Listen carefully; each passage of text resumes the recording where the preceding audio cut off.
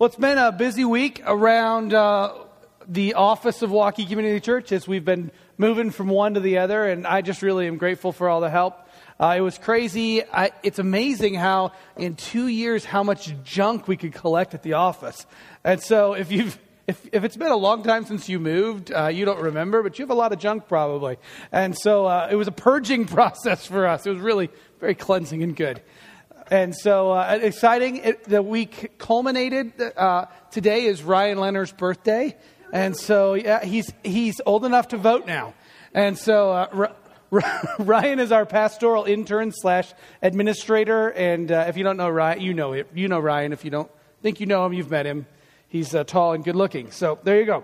All right, so say happy birthday to Ryan today. So we are in the book of Haggai. And last week I did an overview of the books of Haggai and Malachi, two books that you may never have heard preached from, but we're going to spend through the month of May in these two books. And so today, last week was the overview. Today we're going to jump right into Haggai chapter 1. I was thinking about priorities. The series title for the book of Haggai is Priorities. And so I was thinking about this week, people with wrong priorities. You know, if you just look at these people, if we throw some pictures up here of people with wrong priorities. Look, I mean, Hugh Hefner, there's a guy, right? Well, you'd go, okay, priorities are not in the right place for this guy. He has everything, and yet he has nothing. I mean, talk about a person that's just bankrupt and awful, but yet in the world's eyes has everything. His priorities are not right. Another picture here, the Taliban, right? I mean, I think we can all agree their priorities are in the wrong place. And so it's pretty obvious. Another one is this one. Just insert the politician of your choice here, and you can claim that he or she has the wrong priorities. Depending on which party that you tend to lean towards, I'm sure that we all have some politician that we think has the wrong priorities. Here's another person that has the wrong priorities, right? Darth Vader. He's on the dark side. He's in the West Wing, apparently, in this photo. I'm not sure where that came from, but Darth Vader, wrong priorities. And then lastly, I think we can all agree that any Cardinals fan has the wrong priorities. I mean, look, this guy realizes it, right? It's baseball season. The Cubs references have to start coming out. All right, all joking aside, it's important for each of us to ask a priorities question. I mean, it's one thing to look at someone else and say, does that person have the wrong priorities? But the real question is, do I have the wrong priorities? Do you have the wrong priorities? And that's why we're in this series from the book of Haggai called Priorities. It's taken right out of the book. Now, today in your bulletin, the title for this message is something along the lines of extraordinary priorities. I changed it. Ryan's a slave driver, and he had to get a title from me for the bulletin before I was ready. And so I'm using my executive authority and changing the title from extraordinary priorities to theocentric priorities, which is a word I'm sure that you use in your everyday conversations with people. Theocentric. Who's this Theo guy, and why are we supposed to be centered around him? Theocentric is just a word I like. It comes from the Greek word theos, which means God. God-centered priorities. That's what we're talking about today. God-centered priorities. Last week, I kicked off this sermon series where we looked at Haggai and Malachi. And as I kicked this thing off, I ended last week, if you were here, you remember, with my kids' plate, which I forgot at home today. I was going to bring it back. But my kids have these plates at home. And I held them up, and they're compartmentalized plates, so none of the food touches, like the old lunchroom plates that we had when we were kids. And they have the different compartments. So there was 3 across the top and then a big one. And I used this lunchroom plate last week as we wrapped this up to talk about how most of us think of our lives in terms of compartments. We think of our lives in terms of a lunchroom plate. And we hold those up and we think, well, I got this part of my life and this part of my life and this part of my life. And God is part of that somewhere. God gets a compartment. And I talked about how, a lot of people think priorities-wise, it should be Jesus first, then others, and then you. And if you remember, I didn't really like that acronym at all. And because it's Jesus, Jesus, Jesus. What I want to do today is pick up where I left off at the end of last week's message. I want to talk about how we make Jesus the priority for every compartment of our life. How do we do this? How do we make Jesus the priority for every compartment? Because Jesus should be first place in everything. In Colossians chapter 1, Paul calls Jesus the firstborn over all creation. It doesn't mean Jesus was born or had a beginning. That's not what Paul means by the word firstborn. The firstborn has the priority. He's the first place in everything. Fundamentally, these theocentric priorities are not simply about making Jesus number one. They're about making Jesus number one in everything. You should write that down today. If you're taking notes, there it is right there. Fundamentally, theocentric priorities are not simply about making Jesus number one. They're about making Jesus number one in everything. And so what I want to do today as we look at this passage in Haggai is I want to walk us through some various sections in the plates of our lives, in these lunchroom plates of our lives. I want to look at some of these different sections and talk about how do I not just flip the plate over and take the big section and say, Jesus gets the big section of my life. He's number one. And then the others, he doesn't really get to have a part of those. They're number 2, 3, 4, and 5. That's not what we want to do. How do I take the sections of this plate and make Jesus part of every single one? The priority in everything. Let's review a little bit the background of the book of Haggai. If you remember, I talked extensively about the background working up to the book of Haggai last week. Let me just review a really short amount. If you remember, in the year 606, the nation of Israel wasn't doing so hot. They had been disobeying God, and God finally said in the year 606 BC, God said to Jerusalem, to Judah, this kingdom, he said, enough is enough. I've been patient for hundreds of years waiting for you to make me the priority of your life, waiting for you to worship me like I instructed, waiting for you to be the people that I asked you to. And so discipline time has come. So in the year 606 BC, the nation of Babylon came to Jerusalem and they sacked it. And over the course of 3 different deportations, they destroyed the city of Jerusalem, they destroyed the temple, and they took a few of the Jews 900 and some miles back to Babylon. And for 70 years, those people were in exile. And it was during that 70 years, and the Jewish people were in exile in Babylon, that we get those great stories from the Bible, like Daniel, Daniel in the lion's den, and we get the stories of Shadrach, Meshach, and Abednego in the fiery furnace, and we get those accounts of Esther, the queen who saved the people. This is all happening in exile. After 70 years in the year 536 BC, the king of Persia, because since then Persia had come and ousted the Babylonians, the king of Persia says, you know what? It's time for the temple of the Lord to be rebuilt. And so he commissions a guy by the name of Zerubbabel. Bob told me this week that his next born child, he's going to middle name Zerubbabel. So Cheryl just gave him a look. That was great. Oh, grandchild. Oh, sorry. Okay, so Zerubbabel, yes. Okay, that's awkward for all of us. Sorry, Cheryl's never going to sit down front again. All right, so Zerubbabel. He commissions Zerubbabel to go, and Zerubbabel takes a wave of people, Haggai's among them, and he goes back to the city of Jerusalem, and the city of Jerusalem is lying in ruins. And so in 536, the people, they go back, this group of maybe 50,000 or so people, they go back and they start rebuilding God's temple that Solomon had built. And they start rebuilding it. They work on it for a year, which I know in our terms we think construction should be done in a year, but back in those days, 2,500 years ago, construction didn't work like that. They basically got the foundation laid. And then they started running into trouble. The people, the natives of the land, the Samaritans who lived there, came and started causing trouble for them. They lost their support from the king back home, from the emperor of Persia. Construction stopped. And 15 years went by. And it's really important to remember this context for the book of Haggai. That's why I repeat it today. Because 15 years had gone by since any work was done in the temple. And that's the whole reason they went back, was to rebuild the temple. It's been 15 years. And God gives a message to Haggai, the prophet. Now, we have to remember the role of a prophet in the Bible. If you remember, your Old Testament is divided into a few basic sections. You've got your Pentateuch and historical books in the front. You got your poetry and wisdom literature in the middle of the Old Testament. And at the end of the Old Testament is the prophets. A prophet's job was to do two things. Sometimes a prophet foretold the future. And that happened some of the time. Most of the time, a prophet's job was to foretell truth.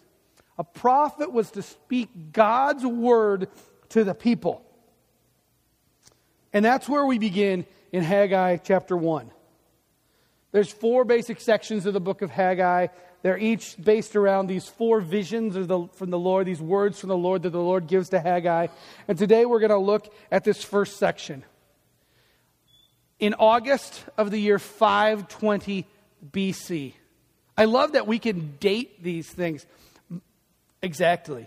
The calendars, when Haggai speaks of certain dates and times, when he says, on the first day of the 6th month in the 2nd year of King Darius, we know when King Darius reigned and what he did. We can date these things precisely. These are not just stories or mythical accounts. They're rooted in history. And in the year 520, in the month August of the year 520 BC, God speaks through Haggai.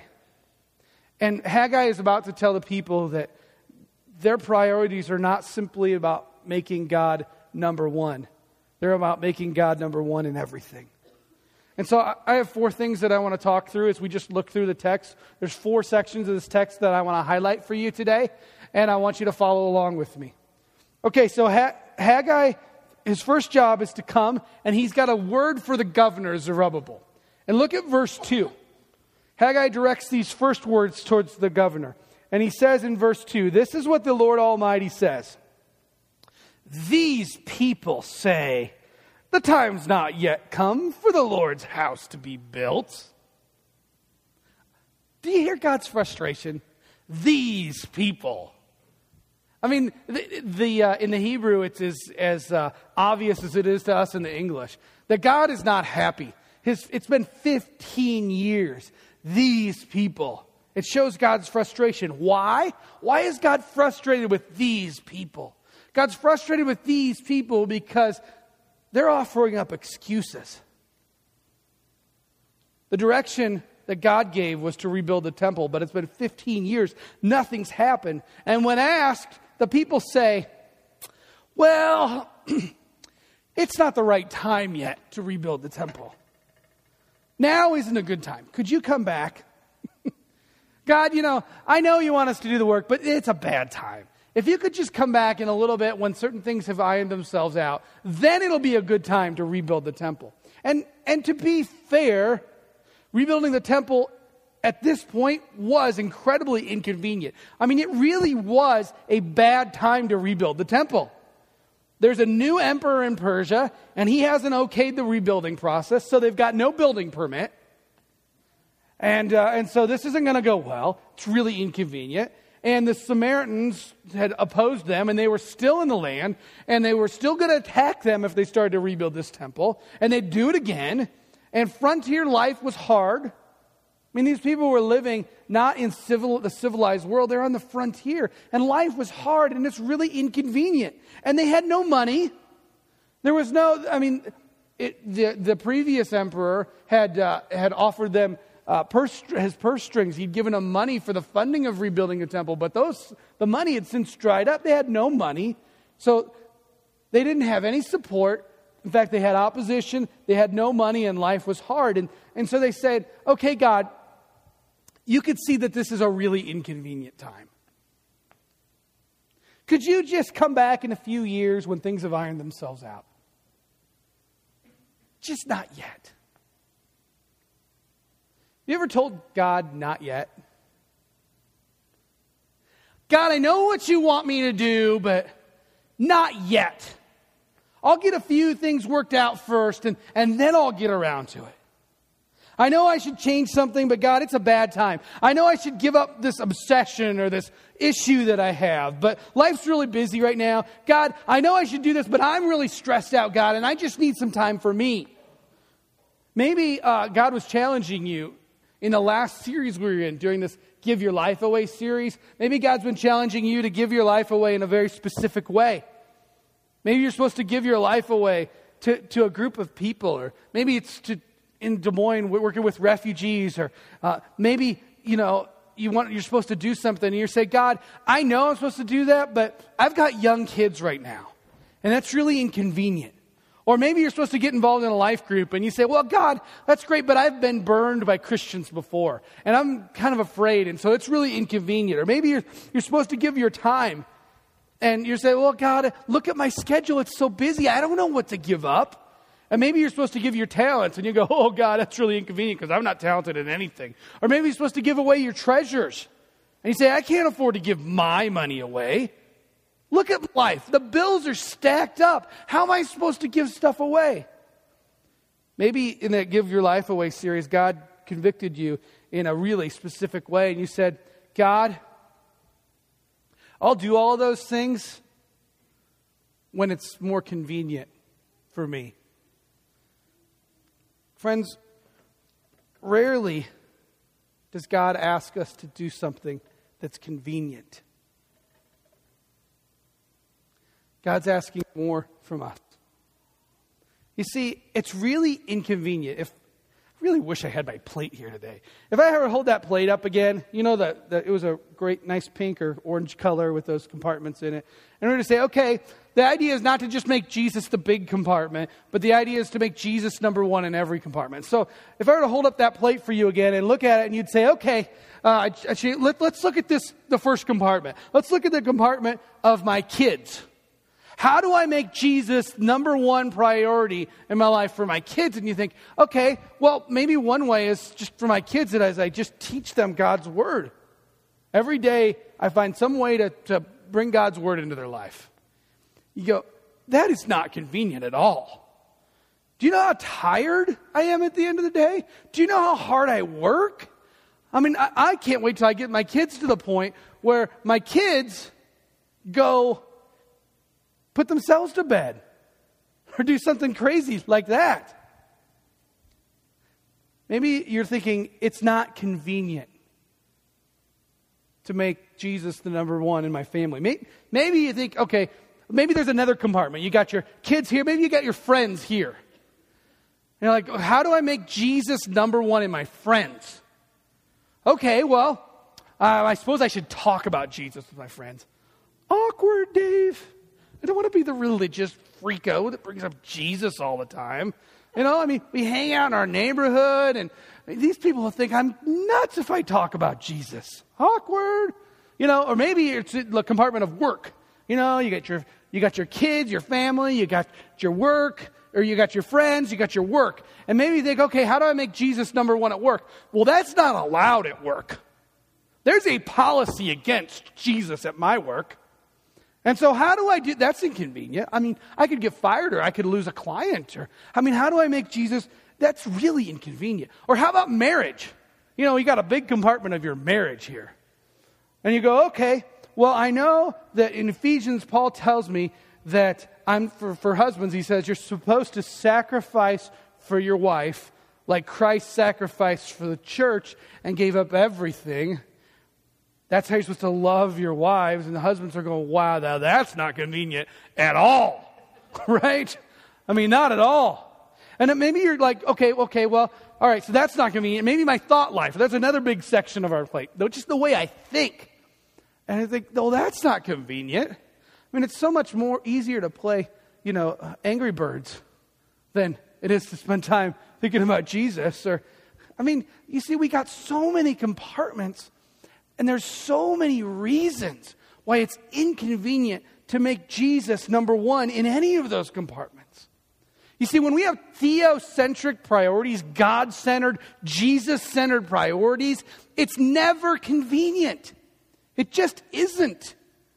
We have to make a decision to make a priority that's inconvenient. Haggai continues. The second thing I want to show you today is that it's not just that theocentric priorities are inconvenient. Theocentric priorities are for everyone, for every Christian. Look at verse 3. So in the year 520, in the month of August, the word comes.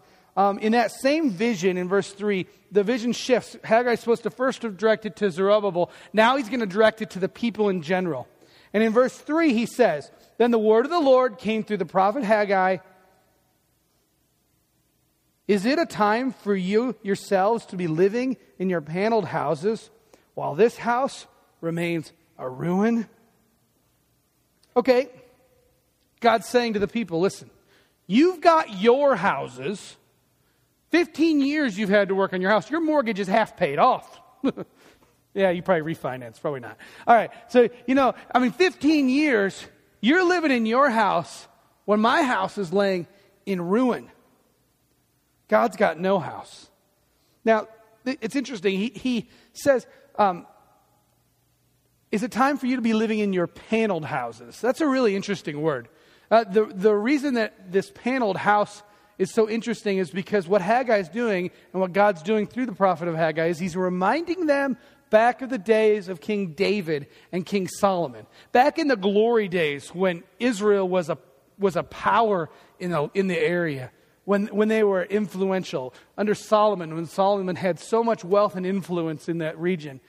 He's reminding him of the glory days. And here's the thing about it. David said to God, David was living at a time where he was working on vanquishing all their enemies and having military superiority. And he looked and everything was going well. And he looked and he said, God, we're still worshiping you in this tabernacle. You remember back in Moses' day, if you're doing your through the Bible in a year, you're probably reading about the tabernacle right now, or you've been reading about the tabernacle, about the specific regulations that God had. It was basically a big mobile temple. It's a tent. It had canvas and it was they could pick the thing up and move it. But once they got into the promised land, they kept worshiping God in the tabernacle. And David looked at that and said, I got my nice paneled palace here. God's got a tent. And so David said, God, I don't like that. And God allowed David to prepare for the building of God's house, the temple. And then when we get to Solomon, before Solomon built his own palace, Solomon built God's house. Solomon's house is referred to as a paneled house. See, what Haggai is trying to say to the people is, you've got your priorities. David and Solomon had their priorities right at this point. They put God's house above their paneled houses. You're the opposite. You've put your paneled house above God's house. Now, it's important to remember that these paneled houses were not extraordinary, extravagant homes. This is not paneled house for the people of Haggai's day. The paneled house is simply a reference to a simple home for them to live in. We call it a meager home. Because this was frontier living. They were just trying to survive. Some of you might think, okay, Dave, I know where you're going with this, and you ought to preach it. Because those rich people with their ginormous houses, it's ridiculous. They clearly need to downsize, or they clearly have their priorities wrong. All those rich people. They need to be God-focused. They need to give more money away. They need to live like the rest of us. Friends, the point is not that it's the rich that struggle with theocentric priorities. The point is that it's all of us. A paneled house wasn't a rich house. It was just a basic house. It was probably something that most of us wouldn't even dream of sticking our head in today, let alone living in it. The point is, all of them needed to put God first. The temple was a symbol of God's centrality for them as they lived their lives. Did you know today that you are the temple? I talked about this last week. About how when Jesus died and the curtain of the temple was split in two. When Jesus died and he was basically saying God's house is no longer a specific place. We find out that the people, Christians, believers in Jesus, they are the temple. God is living in you. That's what Haggai has to do with Jesus. Because of his death, the temple isn't a building. Jesus said all of the law and the prophets point to me. Did you know that? The book of Haggai, Jesus said, is really about Jesus, even though it's written 500 and some years before Jesus even showed up on this earth in human form, before the incarnation. The book of Haggai is about Jesus. Is God the center? Is Jesus the priority? You don't have to be extraordinary to struggle with theocentric priorities. You could just be a normal person, and you'll struggle with making God number one in every compartment of your life. Now, the story continues. If you flip down to verse 6, the next thing that Haggai is going to say, God is going to say through Haggai, is that non-theocentric priorities bring discipline. Look at this. We'll start in verse 5. Now, this is what the Lord Almighty says. Give careful thought to your ways. Okay, so pay attention. You've planted much. Okay, we're in an agrarian society, right? You've planted much, but you've harvested little. So you put a lot of seed in the ground, not much came up. You eat, but it's never enough. Most of us in America don't know what it's like to eat and then be hungry when we're done, unless you're on a diet, right?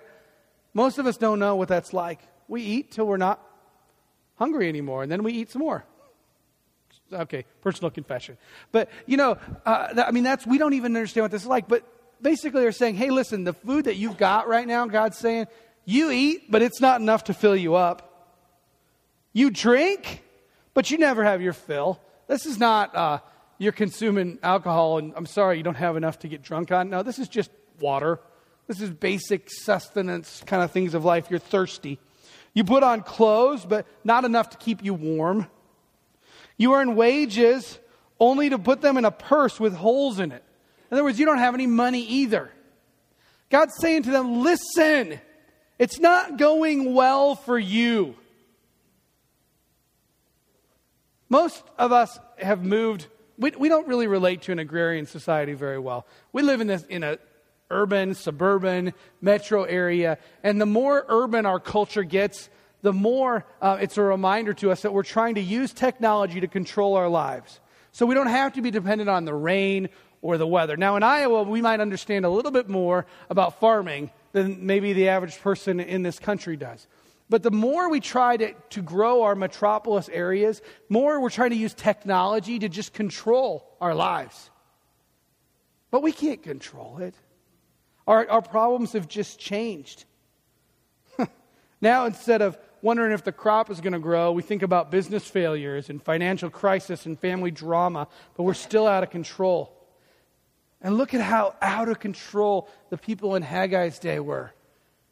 They didn't know where their next meal was coming from. They planted and they didn't get anything. It's not going well. You want to know why? Flip down to verse 9. God's going to tell them. You expected much, but see, it turned out to be little. What you brought home, I blew away. Why, declares the Lord Almighty? Because of my house, which remains a ruin, while each of you is busy with his own house. Did you catch that? God brought the calamity. Did you see that?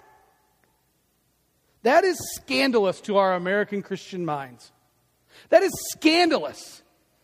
To say that God brought a calamity. Oh, no. We don't want to say that. We want to get God off the hook. So God, okay, this thing that happened, we'll come up with some excuse why you're not sovereign or in control. It's scandalous. God brought the calamity. We believe that God would never discipline us. We believe that He would never do anything to get our attention. But Scripture is very clear. Listen to this. The Scripture says, the Lord disciplines those He loves. Have you ever considered that the Lord might be disciplining you? Now, hold time out, because we can get this thing way out of balance here. There's a movement called the Health and Wealth Gospel Movement that has got this idea completely out of balance. They said, if you're poor or having problems, you don't have enough faith. If you're rich and have few problems, you have a lot of faith. They've made it a formula. Wow, you're poor. Man, you're a sinner. I'm rich. I got it all together. That's a formula. That's not what Haggai's saying. That's not what God's saying. We can't just turn this into a rote formula and say that. But most of us have gone to the other side. Most of us ask, why, God? I read one commentator who called Christians in America today new deists. That's what his phrase was. The deists were really popular in the 1700s. Our country was formed by a lot of deists. The deists believed that God existed, but he started the physical laws of the universe in motion and then just stepped away. Said, oh, just let it go and see how it turns out. In many ways, Christians are like that. God saved us. We died, and he died for our sins, and we believed in him, so we're saved, but then God just said, I'm stepping back and just going to let it go. Do you know God disciplines those he loves? Some of us have never even considered that God might be disciplining us. Some of us have never even considered that God might be blessing us. We've never even stopped and asked the question. Non-theocentric priorities bring discipline. When God is not the center, they bring discipline. That's a tough pill to swallow sometimes. But we have to ask the question. All right, there's a fourth thing that God has to say. God is saying to the people, okay, listen, I know this is inconvenient, and I know that maybe your excuse is that this isn't for you, this is for someone else. And maybe God's saying, listen, wake up. I'm trying to discipline you. I'm trying to bring corrective measures into your life. The last thing that God says through the prophet Haggai to us is that theocentric priorities result in God's glory. Okay, look at verse 8. Verse 8. God says to them, go up to the mountain, bring down the timber, which is a reference to Solomon. That's what Solomon did when he built the first temple. He went up, he had to get timber. He got special, beautiful timber, and he brought it down for the building. But when the temple was ransacked and destroyed, a lot of the stone was left in place. You knock down stones, there's still stones in the ground. But when you set it to fire, all the timber burns up. And so they had stones, they needed to get timber. So he says, listen, go up to the mountain, bring down the timber, and build the house so that I may take pleasure in it and be honored. There's 3 verbs, the remedy for their problem. Go, bring, and build. But the question is why? And friends, this is what you cannot miss today, okay? Don't miss. Why? Why rebuild the temple? Why make God the priority in our lives as we're the temple? Why make Jesus the priority? Why? We get the answer right in verse 8. Look, he says, so that I may take pleasure in it and be honored. God wants your life to be theocentric. God wants Jesus to be number one in everything because God wants the glory. And that's what your life is about. You see, theocentric priorities are not simply about making Jesus number one. They're about making Jesus number one in everything. And the purpose of your life is the glory of God. Did you know that the purpose of your life is worship? The purpose of your life is worship. Why do you exist? God. You exist to bring him glory. The purpose of your life is worship. And you'll be miserable if you don't get that. I let my dog outside this morning. My dog loves the snow. Every time I think about a purpose for life and I see my dog in the snow, my dog knows the purpose of his life. He's a big Bernese mountain dog. Some of you have met him. He's like 90-some pounds. He's got this huge, thick coat of fur. When it's summer and it's 95 degrees, my dog Riker is going to die. I mean, he just sits there and he looks. He finds the air conditioning vent and just goes, this is awful and miserable. Why would you do this to me? I mean, that's what he says. But then in the wintertime, this morning I went downstairs. I opened the kennel. I brought him up the stairs. I opened the front door. I let him out. The first thing he does is he runs outside. I know the guy's got to go to the bathroom, but he's got something more important to do. He lays down on his back in the snow, and he just scratches his back in the snow. And he rolls, and he just gets completely covered. And at that moment, my dog is the happiest dog in the world because he was supposed to. He's designed to pull carts in Switzerland through the snow. That's what he was made for. He's happy. He's joyous. Did you know you and I were made for something too? We were made to bring God glory. And when we worship Him, when we bring Him glory, we bring joy to ourselves. Our church exists to bring glory to God. Okay, so if theocentric means God-focused, there's another word that is a big word that I'll just throw out there for fun. Anthropocentric. Anthropos is the Greek for man. So you got theocentric, you got anthropocentric. That's the difference between a church that's God-centered and a church that's man-centered. What does a man-centered church look like? Because that doesn't even make any sense. Why would a church be man-centered? Really? A man-centered church asks the primary question, how do I meet my needs? How do I meet people's needs? Now, that's not a bad question. But that's not the primary question of a church. Why do we want to serve our community at Waukee Community Church? Do we want to do it to help people? Yes. Do we want to do it to ease hardship? Yes. Do we want to do it to feel good about ourselves? Not really, but maybe. Do we want to do it because God told us to? Yes. But there's something bigger here we can't miss. We want to serve our community. We want to serve the world because God gets the glory. A church that exists to meet people's needs only is an anthropocentric church. It's a man-centered church. A church that exists because of the glory of God is a God-centered church. Worship is the primary function of the church. We serve because it brings glory to God. We share our faith because it brings glory to God. As John Piper has rightly said, missions exist because worship does not. That's why. We need to take the gospel to the world because that's the point. People were designed to worship God. Theocentric priorities are not simply about making Jesus number one. They're about making Him number one in everything. Okay. So, how do we do church? How do we do life in a way that brings glory to God in everything? Well, we make Jesus number one in everything. So when we meet with our kids and when we say, I want to make Jesus number one, we don't make excuses for it being inconvenient or our friends or our work or our marriage or our thoughts. We make Jesus number one in everything. Theocentric priorities are not simply about making Jesus number one. They're about making Jesus number one in everything.